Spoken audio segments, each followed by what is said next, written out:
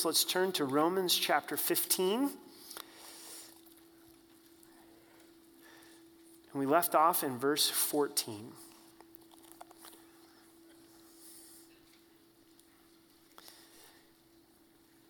And it is my goal to get through the book of Romans tonight. And next week we will start 1 Corinthians. So see if I can do a chapter and a half. Small miracle right there, if I make it. As we begin in prayer tonight, without being too awkward and staring, I just want you to kind of be aware of the people who are sitting around you and maybe a little bit beyond your immediate circle if you're sitting next to a family member. And maybe just start to consider what may be going on in their life. Because as just a moment, as we begin to pray, I want you to pray for them. The person sitting in front of you, sitting behind you. Maybe, you're got some space and you're going to have to kind of go, well, who's behind me? Just begin to lift up the things that are going on in their life. And then I also want you to think of right now two other churches in town that come to your mind for whatever reason, and we're going to pray for them as well. And then finally, is in your own heart, what is something that you need to give to the Lord, an area that you're desiring that God would speak to you tonight. So let's pray. Father, we come to you with thanksgiving. Lord, we think of your holiness and that you would love us in that position of holiness and you would die for us so that we could be in your presence. And Lord, right now we do want to be aware of who is around us and lift up those around us to you in prayer. And so why don't you go ahead and lift the person in front of you and behind you and your right and your left. Just lift them up to the Lord and ask that God would meet him in a special way tonight.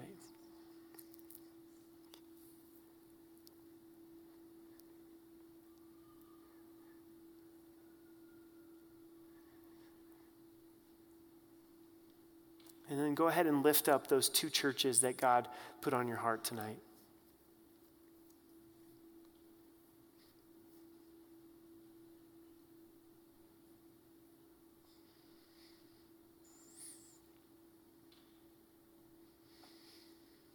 And now your own heart, things that you're thinking through, areas you're needing God to meet you and speak to you, lift that up to the Lord.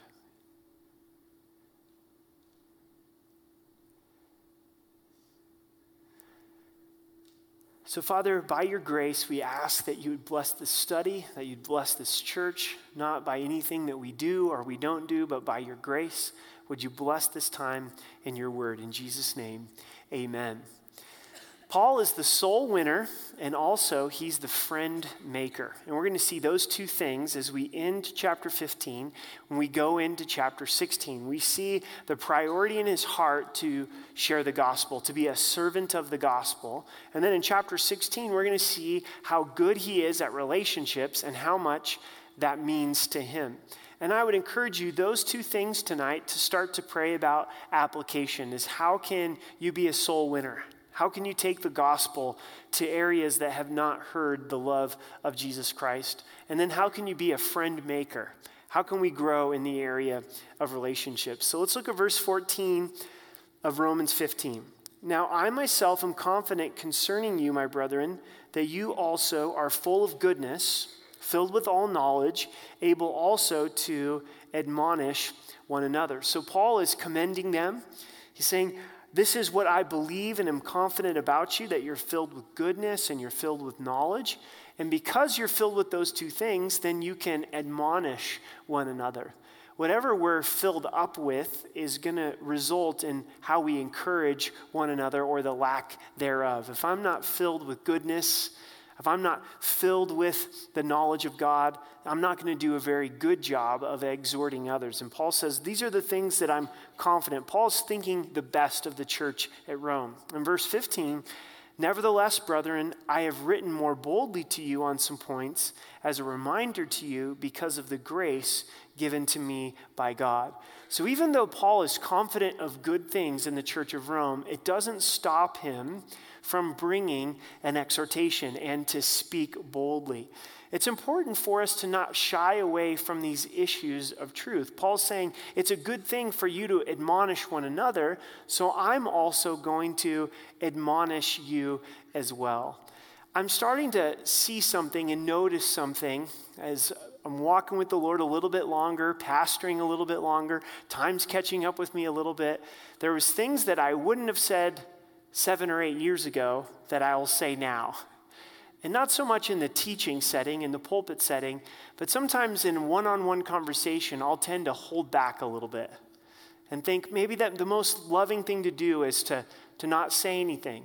And then time goes on and you can't replay those conversations. And I go, I need to be more discerning of what the Holy Spirit wanted me to say in that moment. And Paul, as the ultimate pastor in a sense, is saying, I'm confident you guys are doing good. And there's wonderful things in the Church of Rome. Nevertheless, I'm going to speak boldly to you because I love you and I care for you. And so I've come strong in these few points. And if you know that in certain conversations, if that fits, because these are some things that are on my heart. I could be wrong, and I'll preface that with this conversation, but maybe it's something that God wants you to share. Maybe you, like Paul, need to be a little bit more bold. Maybe we're on the receiving end, and someone's been a little bit more bold with us. We tend to be offended, don't we? We tend to go, hey, what are you doing? Why are you talking to me that way? But that's the person that really loves you. Proverbs says that faithful are the wounds of the friend. It's the one that can look you in the eye and say, I care about you, I love you. So whether we need to speak that or receive that, it's important. And Paul's also giving a reminder. We need reminders, don't we? Peter gave reminders. Paul gives reminders. We need to be reminded. Have you noticed that a lot of times we forget those things we want to remember? For instance, a Bible verse. We work so hard to try to memorize it, and then boop, it's gone and we forget it. And then the things that we wish we could forget, we just can't get them out of our minds, can't we? Unfortunately, I can remember some inappropriate jokes that I heard at ages 5 and 6 at sleepovers. I wish I could remember Sunday school lessons that I received when I was 5 or 6, right? And the enemy, he does a good job of trying to get us to forget those verses and the truth of God's word, but yet we can remember all those things that we want to forget. So we need the reminder. And Paul's saying, I have this position because of God's grace. It's not because of who I am, but it's God's work of grace in my life. In verse 16, that I might be a minister of Jesus Christ to the Gentiles, a servant of Jesus Christ to the Gentiles, ministering the gospel of God, that the offering of the Gentiles might be acceptable, sanctified by the Holy Spirit. Paul didn't necessarily have it on his number one list to go to the Gentiles. We find him wrestling throughout his life. He wanted to go to the Jews, but God was clearly calling him to the Gentiles. Now he's owned it. He's saying, I'm a servant to the Gentiles. I go to them, serving them with the gospel of God. The best way to serve people is the gospel. And what is the gospel? That Jesus died for our sins and rose again 3 days later according to the scriptures. It's the gospel. It's the belief in the gospel. It's entering into a relationship with Jesus Christ that changes lives. Paul didn't come into the Roman culture and the Roman society and say, these are all the things I want to change with society. These are all of the wrongs with society. He had an eternal perspective. I want to introduce them to Jesus Christ. A saving personal relationship with Jesus Christ, knowing when Christ gets a hold of hearts, gets a hold of a city, gets a hold of a culture, things begin to change from the inside out. And as a church family, we never want to forget what God has called us to serve in, and that's the gospel. I would hope that the gospel remains strong in this church going forward. That when you come to services, the gospel is proclaimed because it's Jesus that changes lives. When we interact with our community, that we would serve in the gospel, just like Paul does. And he says, this is what I'm doing. I'm going out into these areas, building relationships, being intentional about sharing the gospel with people and serving inside of the gospel. Because notice what the gospel does, that the offering of the Gentiles might be acceptable.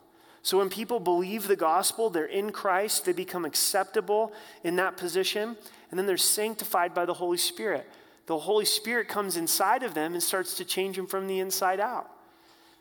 You've probably heard this expression before, but you can't clean the fish before you catch them. If you're a fisherman or a fisherwoman, You've got to catch the fish first, then you can clean it. And we need to be caught by Christ. We need to be introduced by Christ, and then Christ cleans us up. Christ does that sanctifying work.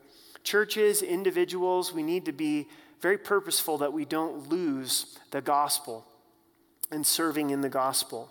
Verse 17, therefore I have reason to glorify in Christ Jesus the things which pertain to God. For I would not dare to speak of any of those things which Christ has not accomplished through me in word and deed to make the Gentiles obedient. Paul wants to be careful to declare what the Lord has done amongst the Gentiles, how the gospel has had impact in saving people and in birthing churches. But he's saying, I don't want to boast in anything that I've done. I only want to declare what God has done. And as he went out in word and in deed. And that's important for us as we look at our lives, as we want to go out to those areas that don't have the gospel. We want to go out in word and deed. We've got to speak the word. The word of God is powerful. It's sharper than a two-edged sword. So when we're interacting with people, to have the confidence in God's word in a natural way through relationship to speak the word of God into their lives. It's powerful. But then also, indeed, Paul went out where his lifestyle was matching up with what he taught. And that's when the power of God, the anointing of God goes out in the message. There's something different when the message is given when it's backed up with a life. You can almost feel it when you're listening. You can go, that person's giving me information, and then they're giving me something that they've surrendered their life to. That's why I want to proclaim grace, because I know my life needs the grace of God. What is the grace of God? The unearned, undeserved, unmerited favor of God. It's not just a concept. I'm saved by grace, I live by grace, the power of grace. I want to share that. That's a transforming truth in my life. It's not that Paul was perfect. It's not that we're going to be perfect, but we do see Paul surrendering to the truth that he's sharing. You've heard it before. You can't give away something that you don't have. If you've got the flu, you're contagious. And we want to be contagious with the love of Jesus Christ. Amen? So go out in word and deed. And the Gentiles responded. They became obedient to the gospel. In verse 19, in mighty signs and wonders by the power of the Holy Spirit, that from Jerusalem and round about to Iconium, I have fully preached the gospel of grace. So on Wednesday nights, we're going through the whole Bible, Genesis to Revelation. When we finish Romans, we'll go to 1 Corinthians. So we've recently gone through the book of Acts. And verse 19 sums up Paul's ministry in the book of Acts. As he went out proclaiming the gospel, mighty signs and wonders followed to confirm the power of the gospel. Paul's intent was never to seek after the signs and wonders, like we do a lot of times in Western culture. We want to see the supernatural. That was never Paul's intent. He just wanted to go out and see people get saved, and God, out of his love for people, confirmed the power of the gospel through mighty signs and wonders. In Mark 16, verse 17, it says that signs will follow the believer. Not that the believer is supposed to follow signs. Does that make sense? So we're just not to spend our lives looking for the signs and the wonders. We're to spend our lives going and proclaiming the gospel. And if God desires to do the supernatural, it's for the purpose of pointing people to Jesus Christ, pointing people to saving faith, not just trying to create a show. So that's important for us to consider. There's nothing wrong with the signs and the wonders, but it's them pointing to the glory of Jesus Christ. It wasn't what Paul was seeking after. In verse 20, and so I've made it my aim to preach the gospel, not where Christ was named, lest I should build on another man's foundation. But as it is written, to whom he was not announced, they shall see, and those who have not heard shall understand. Paul, the soul winner, built his life off of this truth out of Isaiah chapter 52, verse 15. He said, I'm not going to build on someone else's foundation. I want to go where they haven't heard. I want to go where Christ was not announced. This is what compelled Paul to walk on foot 1,400 miles in his recorded missionary journeys. He is literally going out of his way to find the places on this planet where people didn't know Christ as their Savior, where they hadn't heard the name of Jesus Christ. And I would encourage us to adopt this same mindset. Is where in our community is there a need for the gospel to be proclaimed? Where in the neighborhoods of this city are people not hearing the name of Jesus Christ appropriately? I'm sure a lot of times Christ is being spoken, but it's by speaking God's name in vain. It's not in the genuineness of who Christ is and the proclamation of the gospel. What are the places on this planet that God wants the gospel to be taken? One of my greatest joys in life is being able to share the gospel with somebody who's never heard it before, seeing them respond and receive a Bible for the very first time. And it happens right in this sanctuary in Colorado Springs. God brings people to this church, and a lot of times through you, you're inviting people, and they've never heard the gospel before, and I get to put a Bible in their hand, and I'll ask them, have you ever had a Bible before? No. And you can tell by the way that they're holding it that they've never held a Bible before in their life. And begin to explain to them the very simple things of Scripture, the Old Testament, the New Testament, what's a good place to start reading, that the words in red are the words of Jesus, and that's right here in our own community. There's places in Colorado Springs, thousands and thousands of people that have never heard the gospel. Maybe in prior generations in the United States, you might have been able to say, everybody's heard and they've accepted or rejected. But I'm telling you, right here in our city and in our country, not everybody has heard. We have a Bible illiterate culture. We have people that say, I don't believe the Bible, but they've never read the Bible. I don't believe in Christ, but they've never been able to have a loving conversation about Christ. There were times in our American culture where you might have to go thousands and thousands of miles to fulfill these verses, and that's still very much a need. I don't want to undermine international missions by any degree. Man, if God is calling you to international missions, praise the Lord, go for it. There's a lot of dark places of this planet, but there's also a lot of dark places inside of this country. I think one of the things that may happen in the next few years, 10 to 20 for sure, if God gives us more time on this planet, is countries that America has went and been used by God to reach are going to send missionaries back to the United States of America. They're going to go, the United States of America as a culture doesn't know the gospel.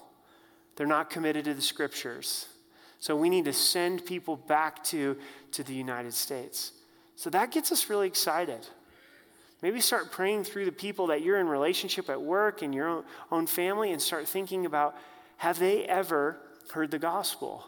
Have they ever read the Bible? Have they ever been invited to read the Bible? And a lot of times we think we have to be a Bible scholar or have it down perfectly. No, what has God done in your life? Do you know John 3:16, 17, 18, Romans 10, 9 and 10? Could you offer to go through the book of Mark with somebody? Say, hey, let's just read the book of Mark. And questions that you have, and see what God would do. This is when I think the Christian life gets really, really exciting. Some ways that you can get involved. One is a ministry that we partner with as a church is called not Gospel for Asia. We partner with them as well, but Global Media Outreach. There's too many acronyms for me to remember, but Global Media and Outreach is using technology to share the gospel with people that have never heard it before. And it's fairly simple, is people all over the world are searching Jesus out on the internet. So on Google or some search engine, they'll type in Jesus, and GMA, Global Media Outreach, has made sure that they're at the top of those searches because a lot of people have put a lot of craziness under those searches, and then they click on it, and it gives them the opportunity to talk with someone via chat online about who Jesus Christ is. What's amazing is you go to these third world countries and they're online. You wouldn't expect it, but they're online. And they're searching these things out. What if someone came to your door today and knocked on your door and said, I want to know more about Jesus? Would you respond? I don't know. I got to pray about that one. I'm not sure. Kind of busy. Not sure if I'm going to open the door. Of course you would. You'd open the door and you'd start to talk to them. Well, they're knocking on our door via the internet, and there's probably 50 or so people from our church that are already a part of this ministry where daily they're answering questions about Jesus Christ. Let the Holy Spirit apply this in your life. But as a church and individuals, we want to go to those places that have not yet heard, because when we go, it's dark and the gospel of Jesus Christ shines all the brighter. Let's go into verse 22. For this reason, I also have been much hindered from coming to you. So Paul's desire to go to unreached places has kept him from visiting the church of Rome up until this point. But now, no longer having a place in these parts and having a great desire these many years to come to you, whenever I journey to Spain, I shall come to you, for I hope to see you on my journey and to be helped on my way there by you, if first I may enjoy your company for a while. Paul's plan was to go to Spain, go to Rome, spend some time in Rome before he goes to Spain. Did he ever make this trip to Spain? Scripture doesn't tell us. We don't know. Some believe that he did, some believe that he didn't. Some look at the end of Paul's life when he's writing to Timothy and he says, I've finished my race, and they think, well, Paul must have made it to Spain, but we don't know. We don't know if he made it to Spain. We do know that he eventually made it to Rome, which we'll talk about more in just a moment. But for these two verses, 23 and 24, it does show us that Paul has a plan. Now, sometimes as believers, we think it's unspiritual to have a plan. We go, oh, there's no point in having a plan. There's no point in praying these through. I'll just take it as it goes, and it's worked out so far. It's not wrong to have a plan. What's wrong is to not put your plan in the hands of God, to not seek God for the plan. But I do think it's wise to have a plan. This really spoke to me today. This encouragement, Paul had a plan. I should be going to the Lord and seeking out what his heart is for my family, what his heart is for my marriage, what his heart is for my kids, what God's heart is for this church, and to have a plan. And then to put that plan into God's hands and say, Lord, it's your will. I'm seeking you for a plan, and I'm also entrusting it to you. Maybe you've been really afraid to make a plan. Maybe you've thought it's unspiritual to make a plan. And then you read this and you go, Paul had a plan. I think it's a good idea to have a plan and submit it to the Lord. Verse 25, but now I'm going to Jerusalem to minister to the saints. So he says, for this moment, I'm going to Jerusalem, for it's pleased those from Macedonia and Achaia to make a certain contributions for the poor among the saints who are in Jerusalem. It pleased them indeed that they are their debtors, for if the Gentiles have been partakers of their spiritual things, their duty is also to minister to them in material things. This is an awesome section of Scripture. We look at this and we go, man, it's just a few details, but this is rich in God's work amongst the Gentile churches as they take an offering to send to Jerusalem, because Jerusalem is going through a time of suffering and famine. So they said they have real physical needs, so we're going to do this. And what's so amazing about it is it's Gentiles to Jews, and there was a huge racial barrier between these two groups, but the gospel had broken down that racial barrier. And we have a Gentile church caring for a Jewish church, and Paul's going to be this messenger of this gift. And he says, they've been blessed spiritually by the Jewish church, so it's appropriate for them to give materially. And I think this is a spiritual lesson for us in this area of giving. Maybe you've tried to decide, what do I give to? I know that God wants me to be a giver and be a cheerful giver and to tithe. I believe tithe and give in those places where you're spiritually being fed. You know, okay, I'm receiving this spiritual blessing, I'm being loved and being fed and being cared for, and so, okay, I'm going to give to that. Maybe you're considering giving above and beyond your tithes and offerings. Is there a ministry that God's used to really build you up spiritually? Then that would be the place to give materially, because we see that here in the book of Romans. They've been blessed spiritually, so they're giving financially. In verse 28, therefore, when I performed this and have sealed them this fruit, I shall go my way to you to Spain. But I know that when I come to you, I shall come in the fullness of the blessing of the gospel of Christ.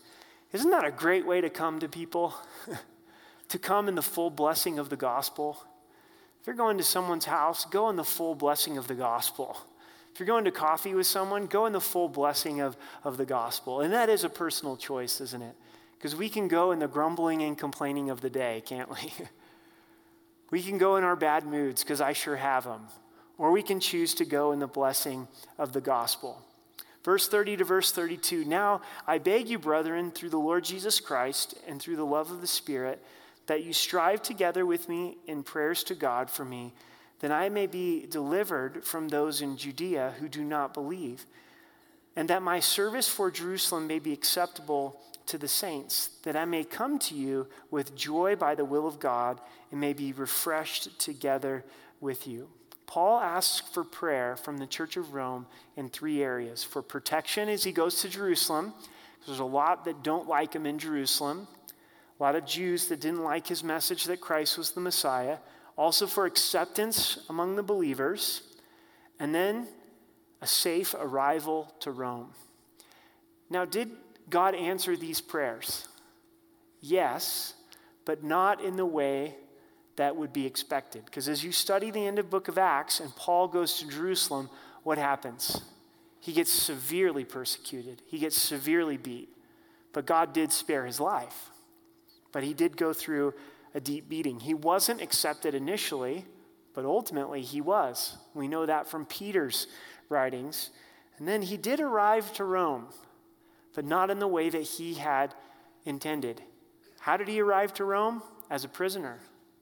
At least it was all expenses paid, right? So in this, we find this mystery of prayer. Paul sees the power of prayer, and he says, please be praying for me. I know that you're praying for the pastoral staff. We really appreciate that in our families, and we're praying for you as well, and we covet your prayers because we believe that prayer is powerful, and we're praying for you.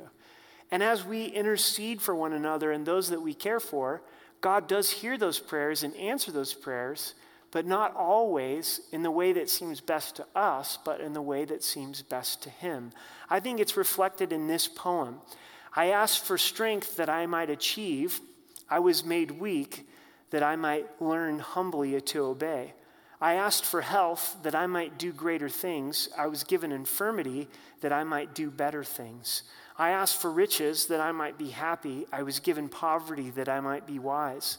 I asked for power that I might have praise of men. I was given weakness that I may feel the need for God. I asked for all things that I might enjoy life. I was given life that I might enjoy all things. I got nothing that I asked for, but everything that I hoped for. Almost despite myself, unspoken prayers were answered. I am among all men most richly blessed. We don't know the author of that poem. It was a Confederate soldier during the Civil War. And that's a profound prayer. It's a profound realization of God's work in his life. This is what I asked for, and this is what God gave me. It didn't look like anything that I asked for, but it was better. And at the end, I was the most blessed. And I think we see that in Paul's life. He prayed, others prayed for him, God answered, but it looked different than what he anticipated. In verse 33, now the God of peace be with you all. Amen. You think Paul's done with the book of Romans? Nope, he's got a whole nother chapter to go. Like all good preachers, it's the psych out conclusion. In conclusion, and then we go on for 10 more minutes, right? So that's what Paul does right here. So I promise to get you out of here by 8:30. I commend to you Phoebe, our sister, who is a servant of the church at Cenchrea, that you may receive her in the Lord in the manner worthy of the saints and assist her in whatever business she has need of you. For indeed, she's been a helper of many and of myself also. Phoebe, our sister and servant of the church. Is there a greater commendation, a greater title? A servant of God's people. The church isn't a building. It's us. It's God's people. And she served the church. She's coming from Cenchrea, which is a few miles from Corinth, a seaport, and she's traveling to Rome. She probably didn't know people in Rome. So Paul writes ahead and says, make sure you greet her because she's doing a great work and she's been a great help to me. Not everybody's going to be a Phoebe. Not everybody's going to be a Paul, but there are going to need to be a need for supporters, for receivers, because it takes support for people to be able to go out into these dark places of the community and the dark places of the world. Whoever was receiving Phoebe was an important part of the body of Christ. Some of you will not go to Uganda, will not go to Morocco, will not go to Mexico, but you're receiving the missionaries who do so. And that's a great blessing to that. You may not be going down to the skate park, but you're receiving those who do so. And there's an important part of that. It takes supporters to have senders. So we look at verse 3. Greet Priscilla and Aquila, my fellow workers in Christ. Dynamic duo, a couple that served the Lord faithfully, a married couple. We're introduced to them in Acts chapter 18. They're in Corinth, then Paul leaves them in Ephesus. They as well were tent makers. Paul met them through that trade. And they must have traveled from Ephesus back to Rome because Paul greets them in Rome. He says, greet Priscilla and greet Aquila, my fellow workers in Christ Jesus. In chapter 16, we see Paul the friend maker. He's going to mention 33 names. Every line, every word is inspired by God, and God's showing us the value of relationship, how important people are in Paul's life. Paul didn't fly solo. He wasn't a maverick. He didn't do his Christian life alone. He was connected to people, and he's expressing his love to these people. What's interesting about Priscilla and Aquila is they're mentioned 6 times in the New Testament. And out of 4 of those times, Priscilla's name comes first. And at this time in history, the husband's name always came first. And God didn't make a mistake. It was intentional. It seems as though Priscilla was more dynamic in ministry. She seemed to have a little bit more of the out front ministry by her personality, and Aquila supported her in that. It doesn't mean that there was a mix-up in roles here. I think that Aquila was that head of his home, but it shows the kind of support that Aquila gave to his wife, Priscilla, and it's a beautiful picture of serving the Lord together. In verse 4, who risked their own necks for my life, to whom not only I give thanks, but all of the churches of the Gentiles. We don't know the story. Ask Priscilla and Aquila when you get to heaven. They put their lives on the line for the Apostle Paul, and Paul says, I'm so thankful for them. This couple was very dear to the Apostle Paul. And not only Paul, but also the churches of the Gentiles. They had touched people's hearts and lives. Likewise, greet the church that is in their house. They had church in their house. Priscilla and Aquila, wherever they went, they would gather believers together in their home. Do you know you can have church anywhere and everywhere? Church isn't just at Rocky Mountain Calvary on Wednesday night at 6:30, or Saturday night, or Sunday morning at 9 and 11. Church is whenever God's people get together and begin to share Christ. You can do it at Starbucks. You can do it at Panera Bread. You can do it in your home. I think your home is a wonderful place to be able to get together with believers. Invite believers into your home and just begin to talk about the things of God. Verse 5, greet my beloved Epaphroditus, who is the first fruits of Achaia to Christ. In Achaia, Epaphroditus was the first to receive Christ, and now he's in Rome, and Paul remembers him. A lot of times people remember the first person they were able to lead to Christ. It really leaves a mark on their souls. Greet Mary, who labored much for us. Mary, there's 6 Marys in the Bible, if you go through and study the New Testament. And every one of them is extremely different, including this Mary. She's known as a worker. She labored much for us. Means that she worked very hard. That's what the word labor meant. She seemed to meet some very real practical needs for the Apostle Paul and his team. There's a lesson here. There's 6 Marys, but they're all different. Be who God has made you to be. Maybe you're trying to be like another Mary, and you're like, I just can't be that Mary. Be who God has created you to be. You'll be the best you possible. In verse 7, greet Andronicus and Juna, my countrymen, my fellow prisoners, who are of note among the apostles, who also were in Christ before me. Think about the bond that Paul had with these 2 individuals. They were countrymen, and they served time in prison together for Christ. Amazing bond that he would have had with these. In verse 8, greet Amplias, my beloved in the Lord. Greet Urbanus, our fellow worker in Christ. Stachys, my beloved. Greet Apelles, approved in Christ. So Paul's just sharing the love here. You can just see him as he's writing this letter. Actually, he's dictating it. We'll see that in a moment. It's being written down. And he's thinking of all of these people that he loves in Christ Jesus. That's the way it should be. I hope that your time here at Rocky Mountain Calvary, however long God has you here, whether it's 10 years, 15 months, then he may call you to another church or another community. But I hope that your time here would result in 10 or 15 really cool relationships. There you go. Say hi to so-and-so. I'm so thankful for them. And say hi to so-and-so. And they've become part of my life. And so a lot of times we wonder, how do these bonds happen? How do we go from a room like this to being able to having those kind of relationships? It takes some type of investment outside of this big group gathering. It's in getting involved in serving. A lot of times we make these kind of connections as we serve together. Everybody on this list is people that Paul has served with. That's been my experience as well. My strongest friendships are with people that I serve with inside of the body of Christ. If you want that kind of bond, start serving in a ministry.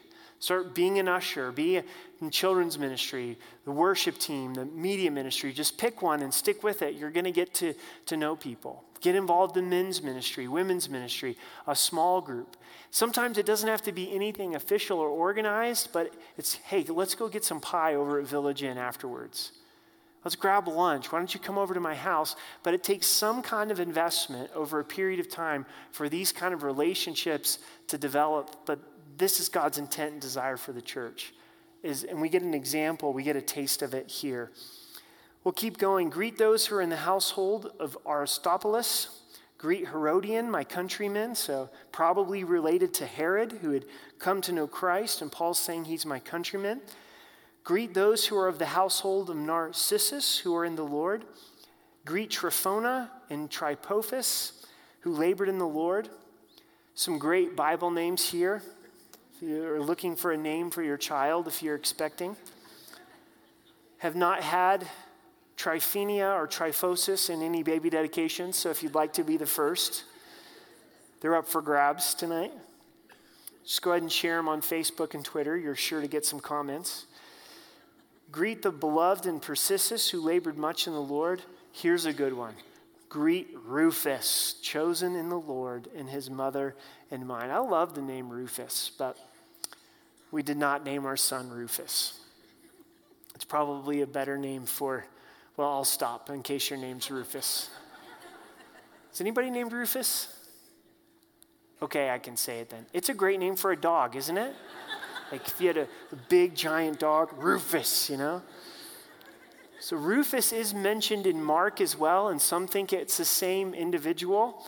We find Simeon, who carried the cross of Christ, his son was named Rufus, and it could potentially be the same man. And if that is true, carrying the cross of Jesus Christ, identifying with the cross does impact our children.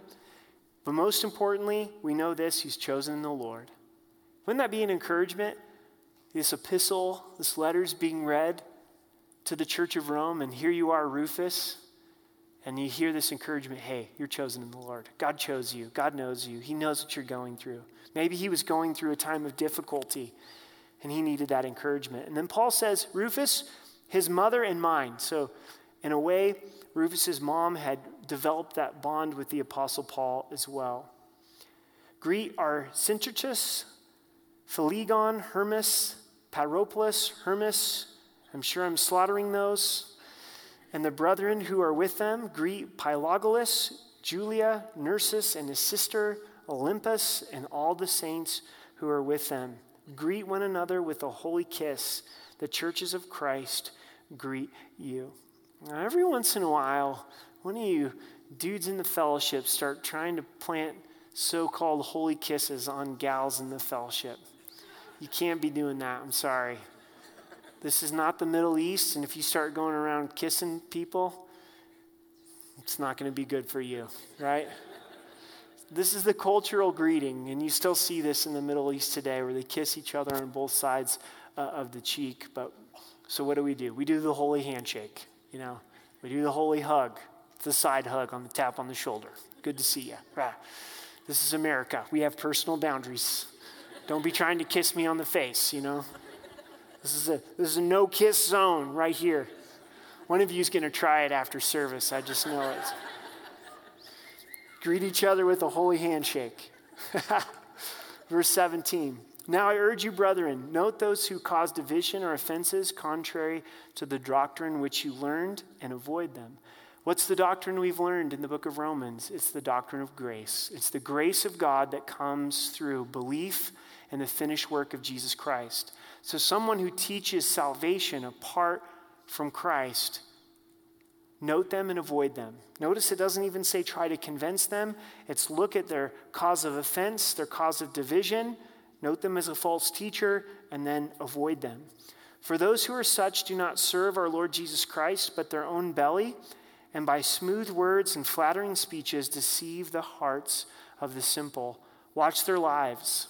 They're not serving Christ. They're not preaching Christ. They're serving their own gain, their own belly, but they sound good. They've got smooth words and they give great compliments, but they're deceiving the hearts of the simple. For your obedience has come known to all. Obedience speaks. Obedience speaks.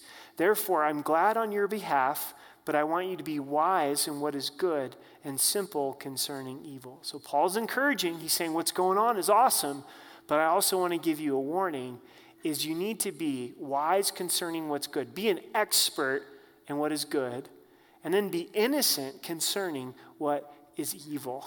This is good marching orders for us. We should be in conversations with people and they go, have you heard? And they go on with some kind of perversion. No, I haven't heard. I'm not going to spend my days trying to be an expert on every perverted thing under the sun.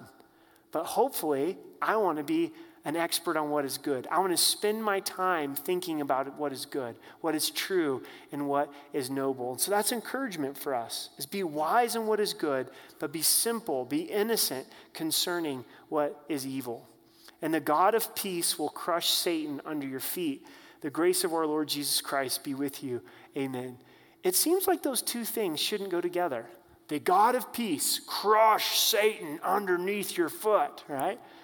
So God brings peace to those who are in Christ, but the enemy of God is Satan, and he wants to crush Satan because Satan is destroying people's peace. Satan comes in to steal, to kill, and destroy. So God's the one who brings victory over Satan. We turn that over to the Lord and ask that God would fight that battle for us. A few more greetings. So he's giving greetings to those that are in the Church of Rome. Now he gives greetings from those who are traveling with him. Timothy, my fellow worker, Lucius, Jason, Sosipater or Sopater. Some have translated his name as such as Sopater. He did not like to take a bath, but it's probably Sosipater. My countrymen greet you. Paul doesn't do ministry alone. He's not traveling alone. And as you serve the Lord and God's calling you to take the gospel, take somebody with you. Jesus always sent people out in twos. Ministry is more effective, it's more sustaining, it's more healthy, it's more fun to do it together with someone else. If you decide, I'm going to teach the 3-year-olds in children's ministry, you will have more fun doing that with someone else that is not a 3-year-old. You can have an adult conversation while you're teaching those 3-year-olds. You're reaching out to someone in your neighborhood and say, would you join me in prayer as I reach out to this neighbor, to this family member? Don't get isolated. Don't do ministry alone. I, Tertius, who wrote this epistle, greet you. So Paul's dictating, and he's taking down the words of Paul and recording it in the book of Romans, this letter of Romans. This is a great example of the body of Christ. Not everybody's an apostle Paul. This man wasn't an apostle Paul, but he was good at taking down Paul's thoughts and writing them out for him. Gaius, my host, the host of the whole church, greets you, the person that Paul is staying with. Erastus, the treasurer of the city, greets you. So someone who is well known in the city has come to know Christ. Quartus, a brother, the grace of our Lord Jesus Christ be with you all. Amen. Now to him who is able to establish you according to my gospel and the preaching of Jesus Christ, according to the revelation of the mystery kept secret since the world began, but now made manifest, and by the prophetic scriptures made known to all nations, according to the commandment of the everlasting God, for obedience to faith, to God, only wise, be glory through Jesus Christ forever. Amen. Where does Paul leave the church of Rome, and where does Paul leave us in the gospel that's been revealed? It was hidden in the Old Testament, revealed in the New Testament, that we currently enjoy this evening. He leaves us in the grace of God. He leaves us in the wisdom of God. He leaves us in the glory of God. So the application for tonight's Bible study, I think it's important that we try to apply the word. Soul winner and friend maker. Are we concerned with souls? Are we concerned with those around us, in our community, and throughout this world that don't know Christ as their Savior? It's wise to be concerned with souls, to be committed to declaring and taking the gospel. Make it our aim. We always need to be reminded of that. And then be a friend maker. Be a friend maker. Invest in the body of Jesus Christ. Be somebody who looks outside of ourselves to others and say, I want to invest in relationships. I want to be connected to others. And then as we end the book of Romans, this is my prayer for us, is that the gospel of the grace of Jesus Christ has impacted our hearts. I hope you know grace through this study. That we don't have right standing with God by what we do. Our devotional life, our giving, our righteousness, it's all filthy rags. We are justified, declared righteous because of our faith in Jesus, his death, his resurrection. As we believe in his death and resurrection, we're declared righteous by God. That position of grace, that we're his sons and his daughters. And if you need to go back and review the first part of Romans, it starts with the bad news, doesn't it? We're all sinners. But then it so eloquently declares the grace of God and what it means in our lives. I know in my life I need to be rooted in God's grace, and I hope in your life you're rooted in God's grace. Because that's the truth of God's love, his forgiveness, his acceptance, and everything flows out of that. Start reading ahead. We're going to get into 1 Corinthians next week. So let's stand together and let's pray. Father, thank you for the book of Romans. Thank you that we made it through it. It's a joy to study. But more than anything else, we pray it would bring fruit in our lives, that you'd bring back the truth of your grace. Lord, help us to be concerned with souls, to take the gospel, to be servants in the gospel. May we never think that it's something else that is going to change lives. It's you, Jesus. And Lord, would you also help us in relationships? Sometimes it can be difficult. Sometimes we feel lonely. Would you bless the relationships inside of this church in a way that would bring you glory and bring us joy? And we love you and we thank you. In Jesus' name, amen.